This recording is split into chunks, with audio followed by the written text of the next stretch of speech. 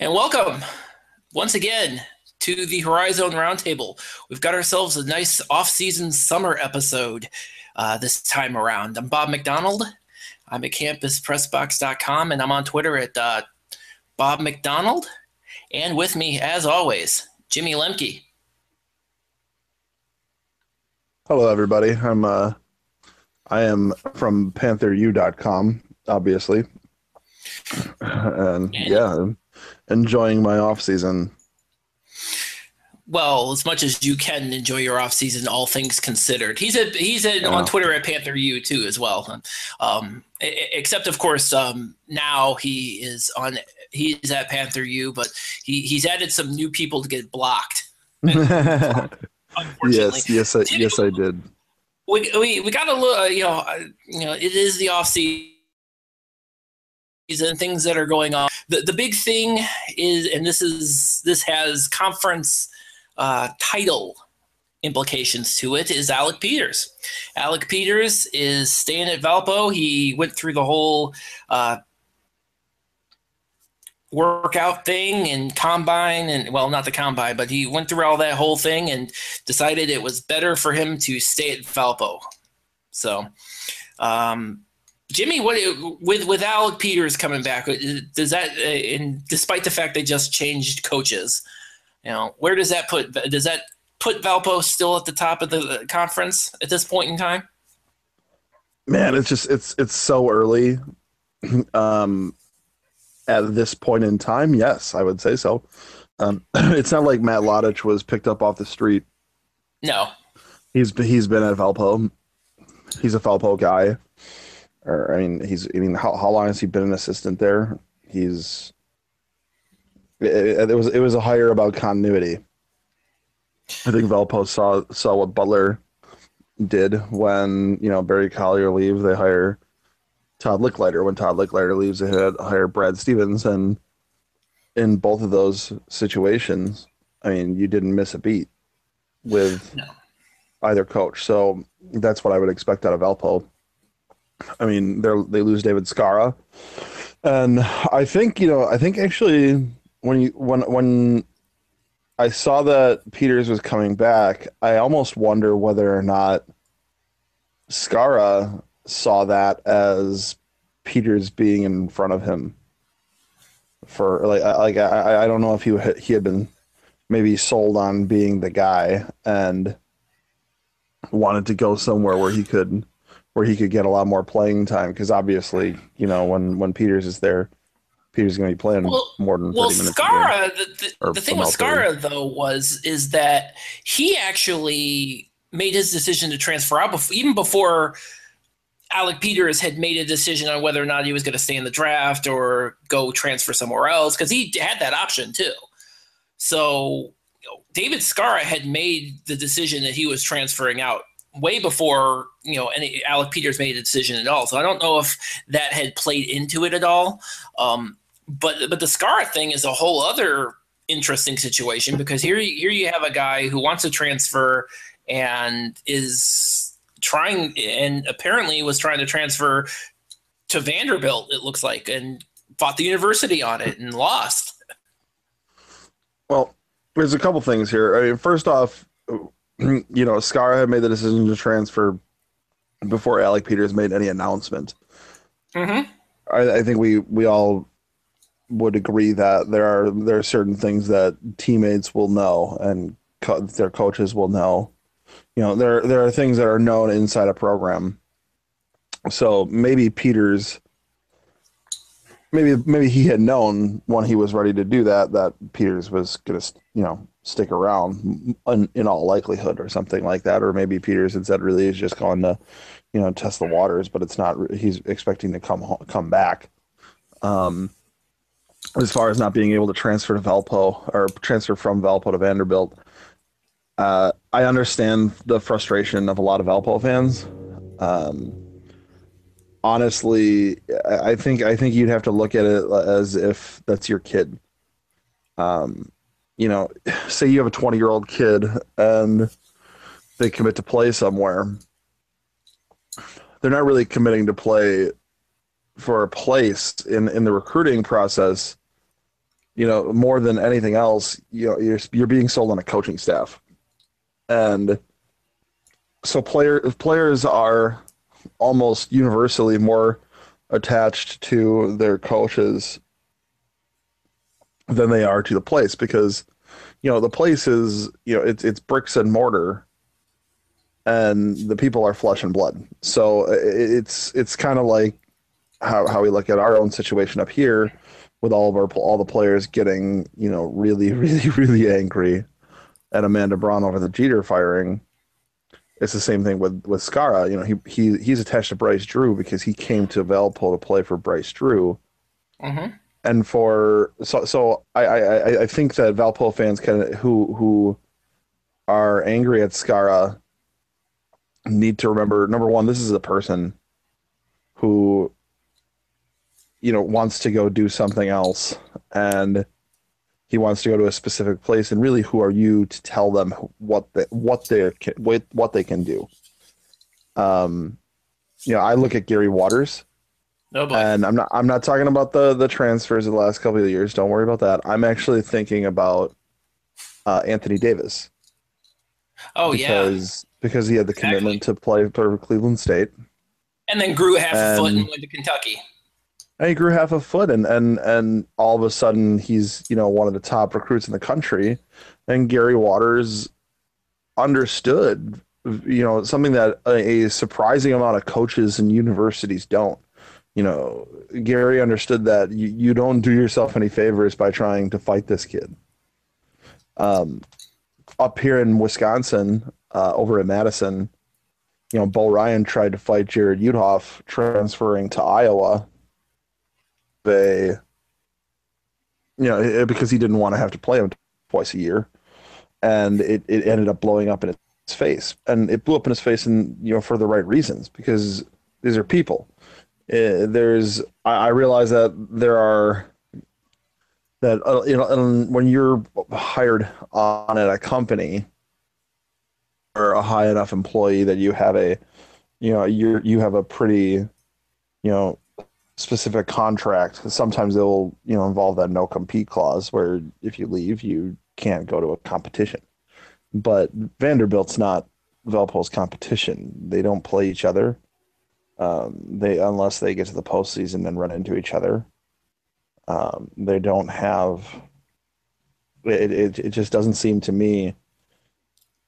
It seems to me like sour grapes more than anything else. And when I look at the ADs around the conference, I respect Mark LaBarbera really at the top. At the top, I think we have a number of great ADs, and I really think that LaBarbera is great. But I think that if this was, or if if he's pushing this, I think it was the wrong decision. I think you should have let Scar go wherever he wanted to, because unless he's going to UIC or Milwauke or another HoriZone League school, like I at least understand why.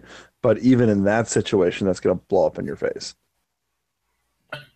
It's Scar wanted to go play for the guy that he came to play for, and you have for the fans that disagree, you have to look at it from as if you're his father or you're his mother. You have to look at it from that point of view, and you have to understand that this is a person, and this person wants to nobody would be able to tell you that you couldn't transfer from Valparaiso University to Vanderbilt University. So why do you get to tell this guy that he can't transfer to Vanderbilt University and continue his college athletics career? So that's just how I look at it. I mean, there's a lot of variables, but at the end of the day, you're really it's just sour grapes, really. Yeah, well, I don't really honestly have an opinion about it one way or the other. These things have happened have been happening a lot in the last couple of years, and it's happened. It's happened to Cleveland State. It's happened everywhere. So it's to me, it's not it's just the name of the game at this point in time. Deal with it and kind of move on, or don't, and But in terms of the roster at Valpo, with Peters back, in Skara or no Skara, that this is still a pretty good, a really good program. And with the continuity from transitioning from Drew to Lodich, the loss is going to be minimized. I think they're probably gonna miss Keith Carter more than they do David Skara. That's my own opinion. Keith Carter, of course, petitioned for a 6th year and was denied by the NCAA. So, but again, they've got so much they still have so much in the arsenal that it's that's still going to be pretty scary. That's another that Keith Carter thing's just another case of the NCAA flexing its muscles because it has muscles and periodically it needs to flex them. You do nothing for. I mean, I am a fan of a program that is a rival to that university, and I think that it's ridiculous that they wouldn't let that kid play. I mean, how many minutes did he even play in that one year that they're counting? I'm not able to pull the numbers off the top of my head. It wasn't that many, I'll tell you that. I think it's like 29 minutes or something like that whole first season or something like that. I can't remember off the top of my head, but I think it was very minimal that 1 year. And then, the consistency is kind of baffling to me.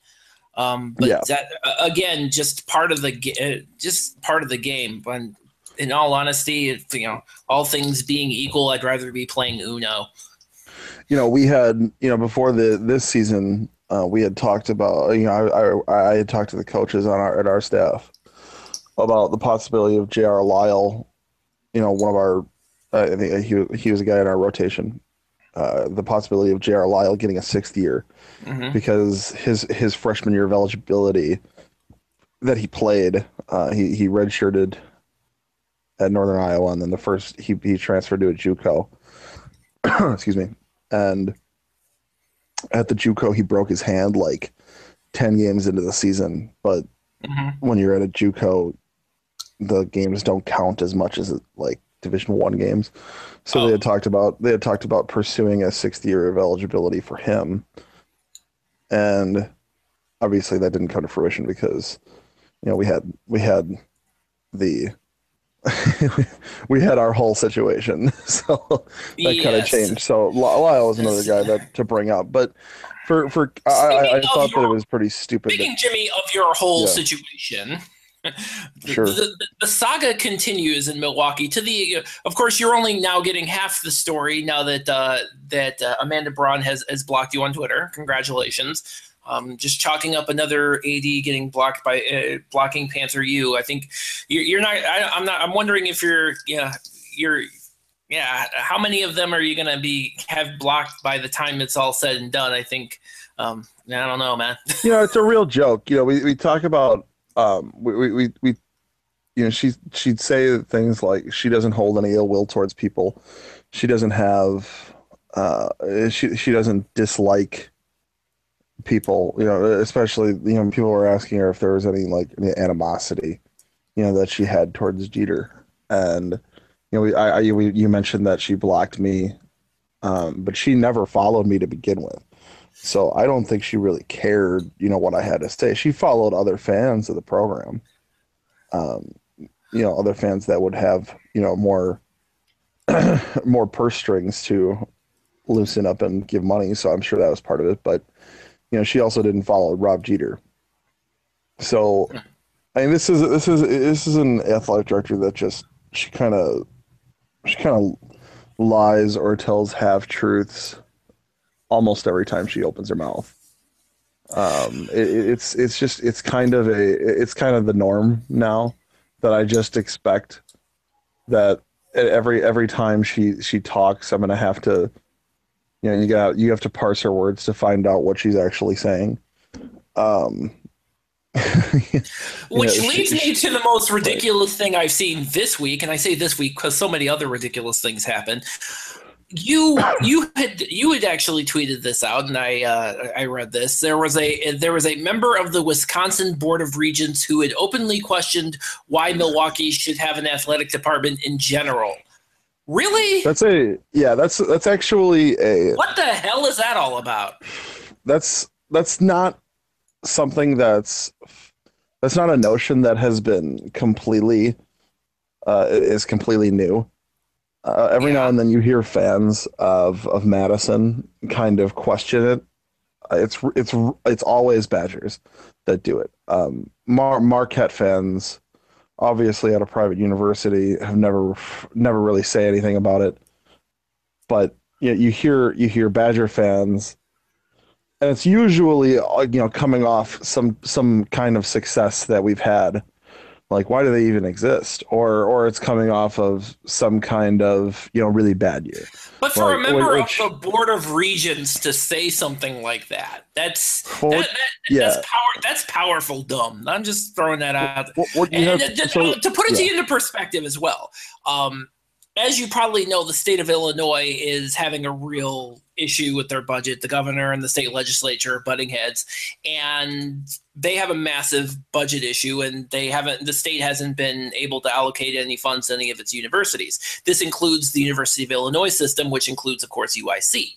There has never been any talk of, for practical reasons, even though there's not as much money coming in as there once was. There's never been any talk of UIC getting rid of by anybody at the state level, be it the Board of Regents, be it anybody, talking about getting rid of UIC athletics. So it strikes me as ridiculously silly that a member of the Wisconsin Board of Regents would even suggest it at all. Did he walk it back at all? I mean, I'm just curious. It was you have to remember that this is there's a bit of context that you have to get from this. The Board of Regents is the 18-person governing body, and not very long ago, more of the regents came under more of the slots for regents to fill came under the control of the governor's office, as far as to appoint people to the Board of Regents. Obviously, this brings a conflict of interest with the major budget cuts that UW system is facing. $250 million that was cut out of the budget by the Republican State House, and Governor Walker has appointed your run-of-the-mill conservatives to the Board of Regents, to a governing body of the system of higher education. There's nothing wrong with being a Republican. I know that when you're looking at that also strikes me as interesting as well, because of the fact that as you know, in Ohio, Republican governor, Republican dominated state legislature, but nobody's actively discussing at all drowning higher education in a bathtub. Well, I think John Kasich, as much as you despise him, I'm sure. I don't despise the guy. We open the only. Yeah. I'm sure a lot of people in Ohio disagree with John Kasich, but what I would say is that I think John Kasich we were the only people. knows where to pick his spots. Was the only people who did. Ohio was the only people who didn't who voted for him instead of Donald Trump, knowing full well he had no chance of being president. So say what you will about John Kasich, and I know I've said a few things, but at least we're not at least we have the president's mind to realize that there are some alternatives that are less savory, if you will. There are a great many people who would be happier to see him as the nominee rather than Donald Trump. But we're getting away from what I'm saying. That what I meant is that he picks his spots better and than our governor does. Governor Walker, largely since in the last 5 years, really his major, I guess you could call them accomplishments, he's kind of attacked education, the UW system specifically, because the UW system is funded at a very high level by the state. I don't want to get into the actual whether or not the UW system is funded well.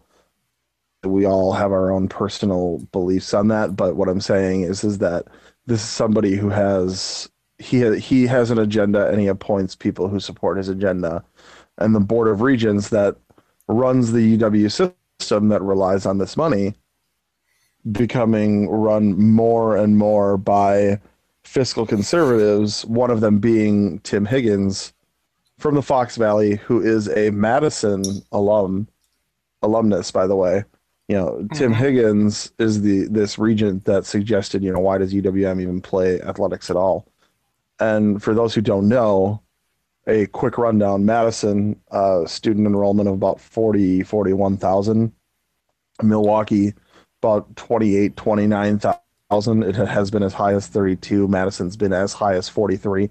No other school in the UW system is higher than 12,000. Green Bay, of the 13 four-year schools, Green Bay is actually, I believe, third smallest or fourth smallest as far as enrollment. I think you mentioned that in a previous pod.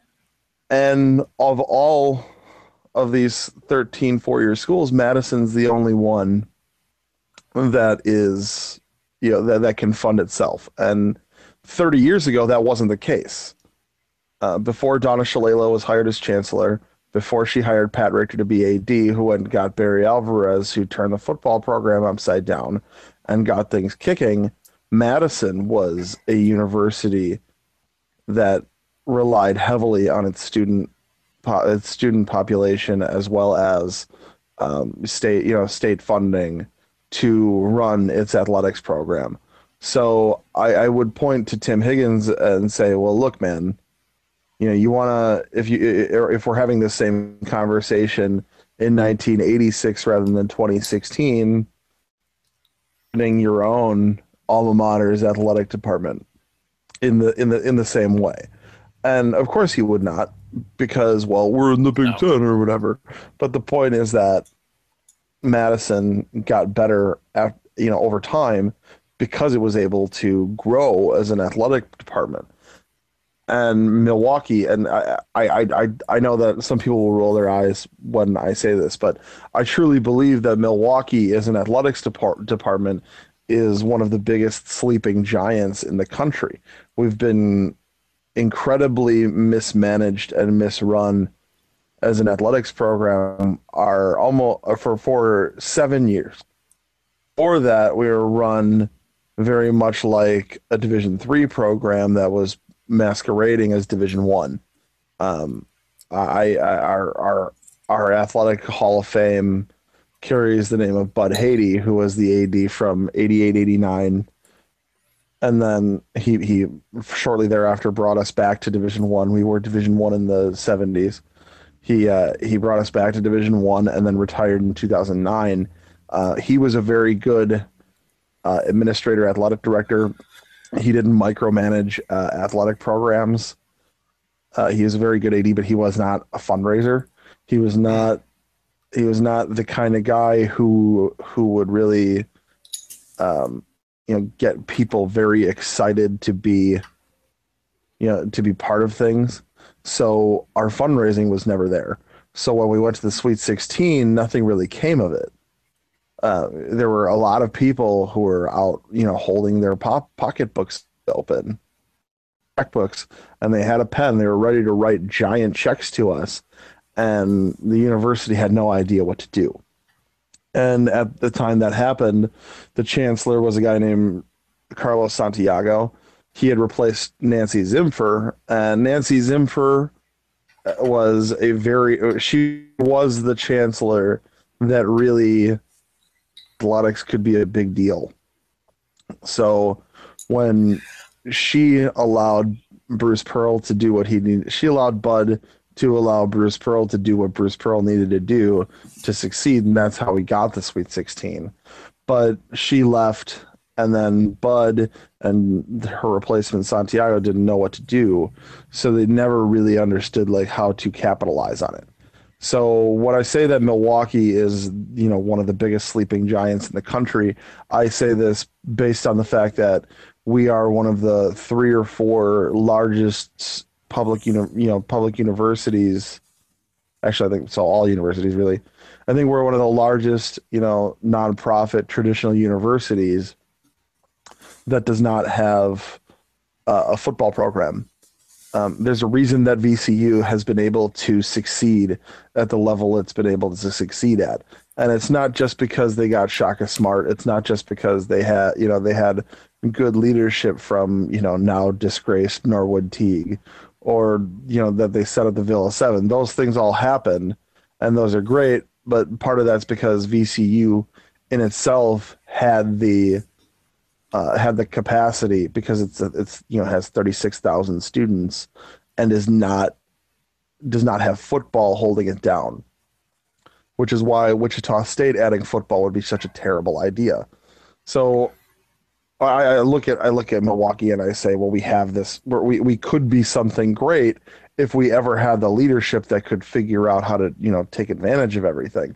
So when Tim Higgins brings up, why does UWM even exist in Division I athletics, I'll turn around and say, look, Jagoff, there's nothing. There is no school of our size that's running around as a Division II or Division III program that should be. If there are schools that are in Division II or Division III that are playing at our level, they are not top level research universities. We just became an R1 research university. We are the top tier of research. So we are at the top of that level, and we started putting our research together 10 years ago. I mean, our university has grown by leaps and bounds, and that's great. But if we can somehow, in some way, figure out how to get our athletics program run correctly, and that's not Nate D, who's a middle manager that runs all the way up to the chancellor. Those people all have to be on board and get it together. And what we saw when we went to the Sweet 16 was we saw a program that got it together without having the resources and not having any success prior.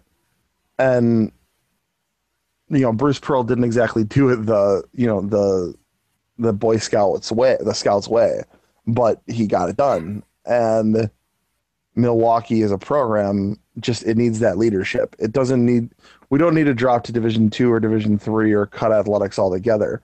But I'm sure that a smart college sports fan who is an alumnus and fan of the Wisconsin Badgers, I am sure that guy looks at our program and will worry.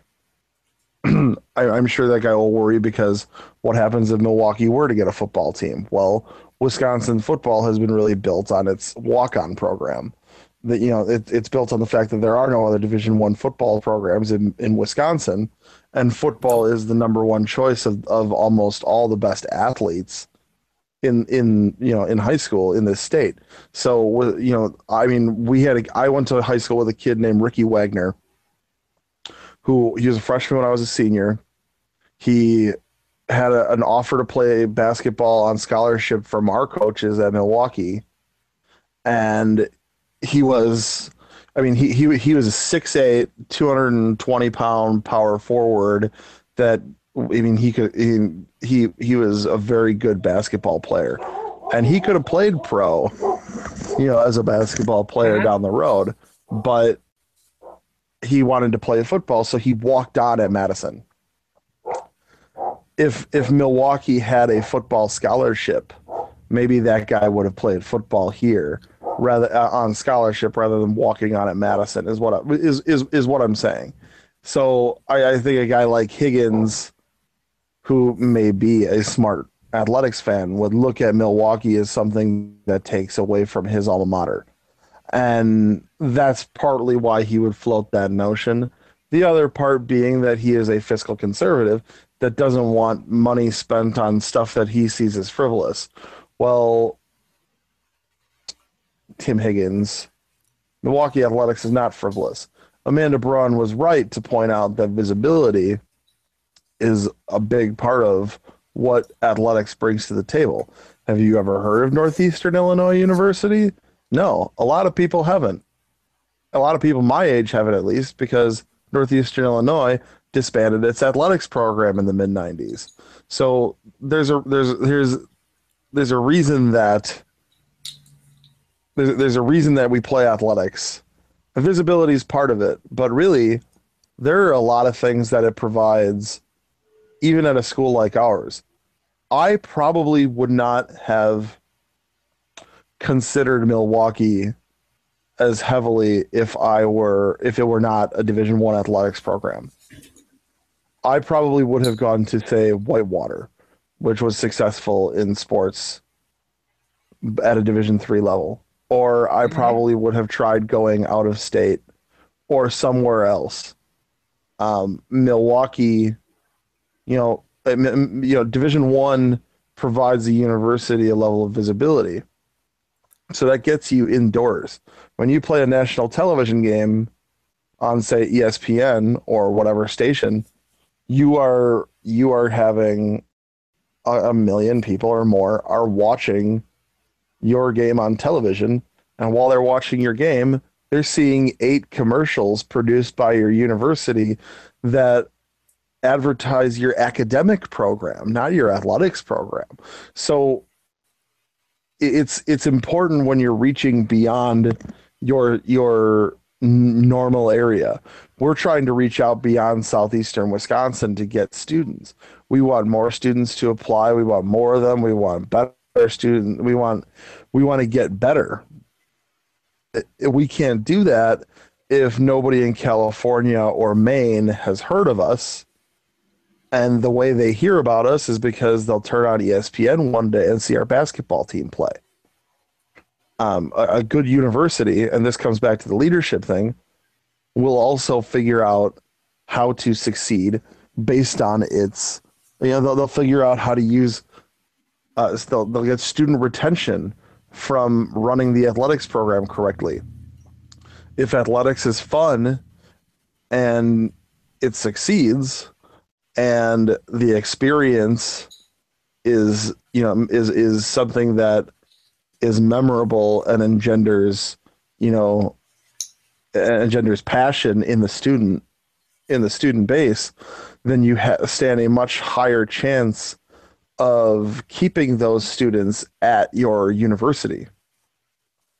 Obviously I'm a bigger fan than others, but when I had spoken with my advisor when I was a junior, because I was a journalism student right before my junior year. I was a journalism major, and journalism was a very popular major at the time, and I couldn't break through this, get a cap on the amount of students that could go through to journalism 201 and beyond. I think it was before my sophomore year, actually.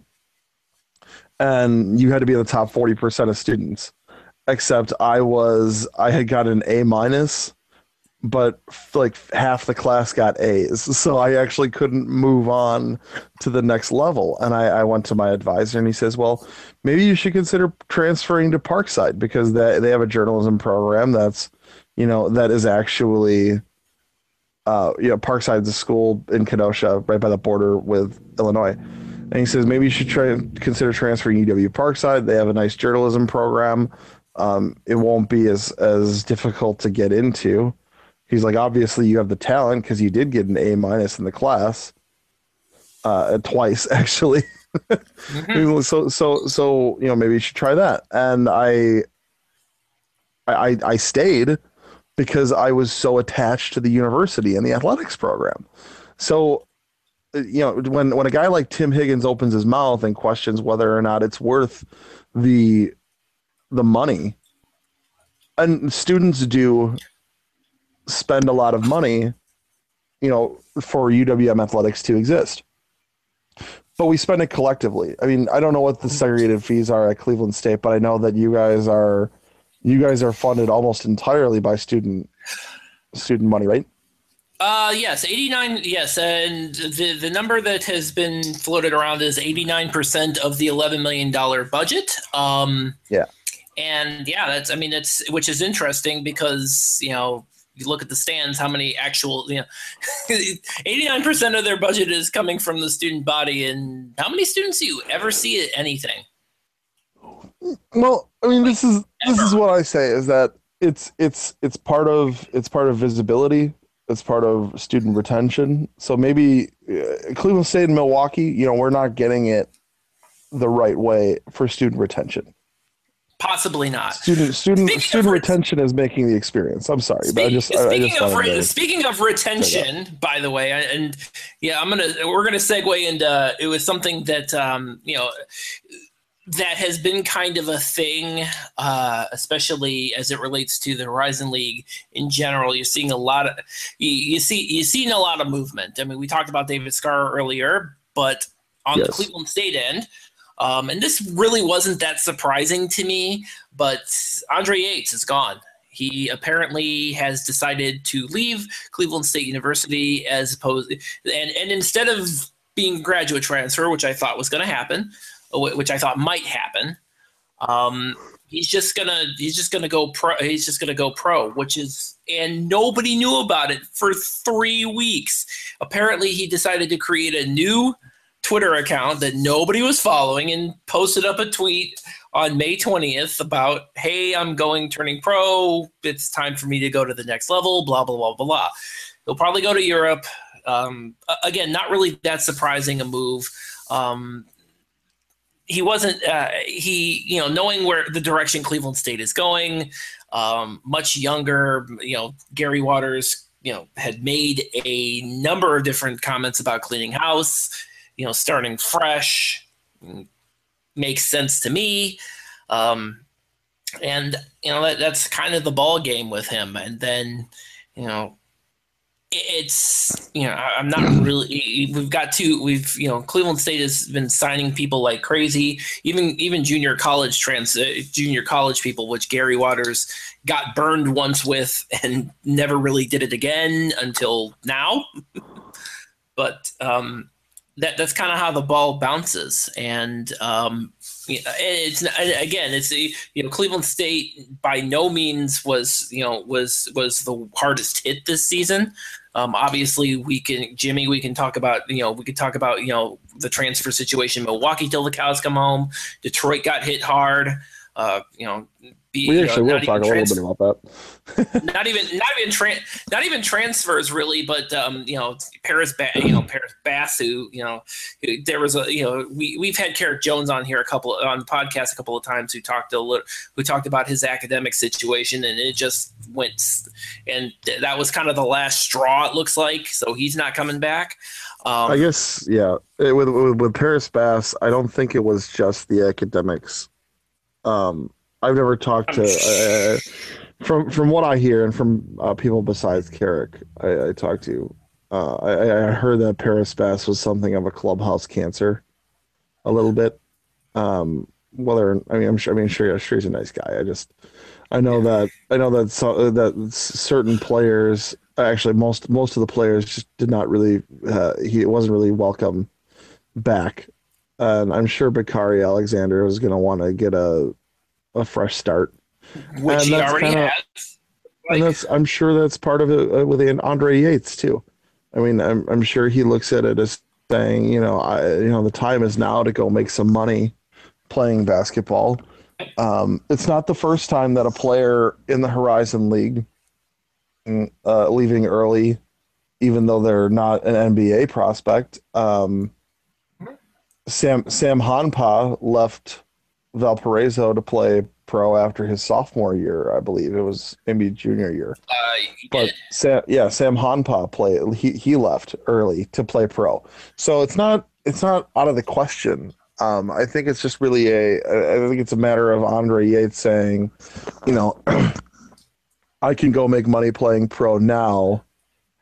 Maybe if I take care of my money, if I get that extra year, and really and succeed, I can always come back and graduate later. So at Kentucky, do any of the Kentucky fans at freshmen who declare and go into the draft? No. So why should we feel angry, if a guy like Andre Yates just decides that he wants to leave and play his cards playing pro? It's Mm-hmm. Cleveland State, maybe, I don't know, because I think Waters is, like you said, Waters trying to clean house, and the team is obviously not going to be winning anything incredible now, this next year. Why force him to stick around when he doesn't want to be here? And why would you want? That's the other thing too, because he was done, and I'm a little surprised. He probably, it didn't look like he was able to. From what it sounds like, it didn't look like he was able to become a graduate transfer. Apparently, he wasn't going to be able to do what he needed to do to finish up and be able to transfer to another school as a graduate. So this was apparently this from what it looks like. This looks like Plan B. It looks like. So I don't know, and with everything, with kind of all the changes that all the incoming folks coming into Cleveland State, it's not too surprising. I mean, would have loved to have his leader, would have had loved to have his leadership this year, but obviously that's not going to happen. So, which brings me to my last thing, speaking of Gary Waters. Yep. Gary Waters, by the way, is on Twitter. He's actually, he has a verified account. Gary Waters does. Tweeted in more than a year. Isn't it like the Gary Waters way or something like that? Yeah, yes, that's right. However, in May, something amazing happened. And I say amazing because, dear God, we have way too much time on our hands, guys. And believe me, myself included, believe me, having gone down this road myself. Well, not, fake Twitter accounts, of course, but we now have an Evil Gary Waters account at Evil Gary Waters. And I need more. Jimmy, I don't know about you, but I need more of this in my life. Well, I always was kind of disappointed that the Commish Lacrona account kind of went away. Like every now and then you see it pop up a little bit, but I was always kind of disappointed about it. But Gary Waters is so much more ripe for caricature than Lacrone. So, I mean, the guy himself is like a caricature. You go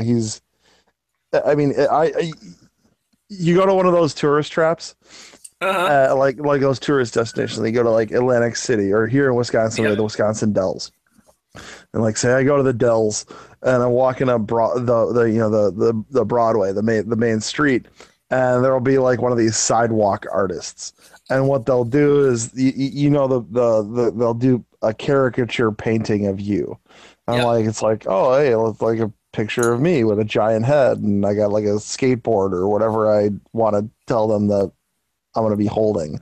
And it's like, and I think of Gary Waters as being a guy who's ripe for that. Like you can picture like that, like airbrushed, like painting of him where he's got the big head and they overemphasize the gap in his teeth. And he's got the cry, like he's such a character. And he acts so wildly at times during games. So he's a character that's ripe for this, this kind of parody. If these Twitter parody accounts are going to continue to exist, then Gary Waters most definitely is one that I want to see. And whoever's running it, they are doing a fantastic job. I think I've gotten into like 3 or 4 arguments with them over just absolutely nothing. Yes, you have. It's absolutely awesome. There is some real speculation as to who exactly is behind the Evil Gary Waters account. I maintain that I think it's somebody within athletics, just because, and maybe it's because of maybe it's because of, kind of the complacency. I mean, I wrote about, how basically Cleveland State won 9 games. They're last in the conference. They were last in the conference in attendance for the second year in a row. And basically nobody's losing their job, even a symbolic firing. So, I mean, and what struck me and what made me think that possibly that it was somebody within athletics, because he keeps tweeting about, people within athletics that you wouldn't even think of.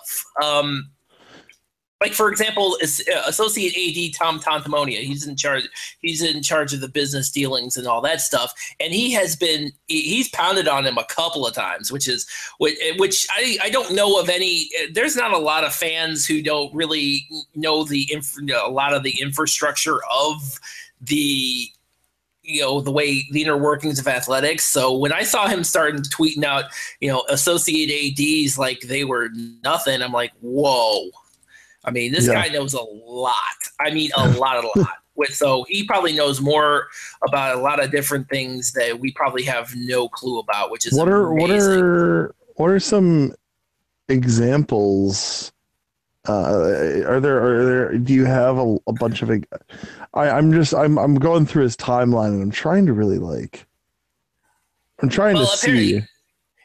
They have to know somebody has to know something's going on, because two of Gary Waters' actual assistants blocked him on Twitter. Both Larry DeSempler and Cornelius Jackson blocked him. So I don't know why they would want to. I don't know. I mean, maybe, the funny thing is, he's got quite a few, I wouldn't say admirers, because it's not like he's built up a huge following base. He's only got 52 followers, guys, and so I mean, I don't know what to tell you on that one. I know that I was talking to one of our now former coaches, and we had mentioned the account, because he's like, I'm surprised you didn't I'm surprised you didn't start a Amanda Braun parody Twitter account. And I'm like, well, the parody Twitter account's not really my thing. And then I mentioned the Gary Waters one, and he's like, oh yeah, a lot of us are rolling about that one. Yeah. Like, what do you mean by that? And he's like, oh, it's hilarious. And it is. It really is. Like I said, I need more of this. I need this more in my life. I'm not even kidding. He actually thinks it's Gary Waters that's running it, which let's not get too crazy. I mean, I know that doesn't make sense. I know. By the way, I know that I'm pretty sure that Gary Waters himself didn't tweet from Gary Waters' account. Okay, from his actual account. So I'm not. I wouldn't be exactly. Yeah, if he's gonna no. As much as I would like to think that he did that, no, not really. So, but yeah. So in closing, I think keep on keeping on, evil Gary Waters. Let's hope we do not get on your bad side, and easier said than done for you, Jimmy, but he seems to be I haven't gotten on his bad side yet, so at least we got that going for me. Oh yeah. So yeah, I mean, seriously, he's like, he's some of these internal things, like the athletics internally has like this awards show, and he tweeted about that, and back in early May, and so I think I don't know, I'd be very interested. I don't think it's going to come out who it is, and that's okay, because the less time, more time that it takes for everybody to get it. I figured that that's not going to be the case. So anyway, so with that, I think we can wrap this up I think we can go ahead and wrap this up for the summer, Jimmy. Yeah. So it was good. It was good to get a slot in. So thanks everybody for listening. I hope everybody has a great summer. Absolutely. And you can find us on fourlights.fm and wherever you can find good podcasts, iTunes, Stitcher, you name it, we got it. Tune in. We're there. So we'll see you in the fall, and we'll come up with some new shenanigans to get into. Take care, everybody.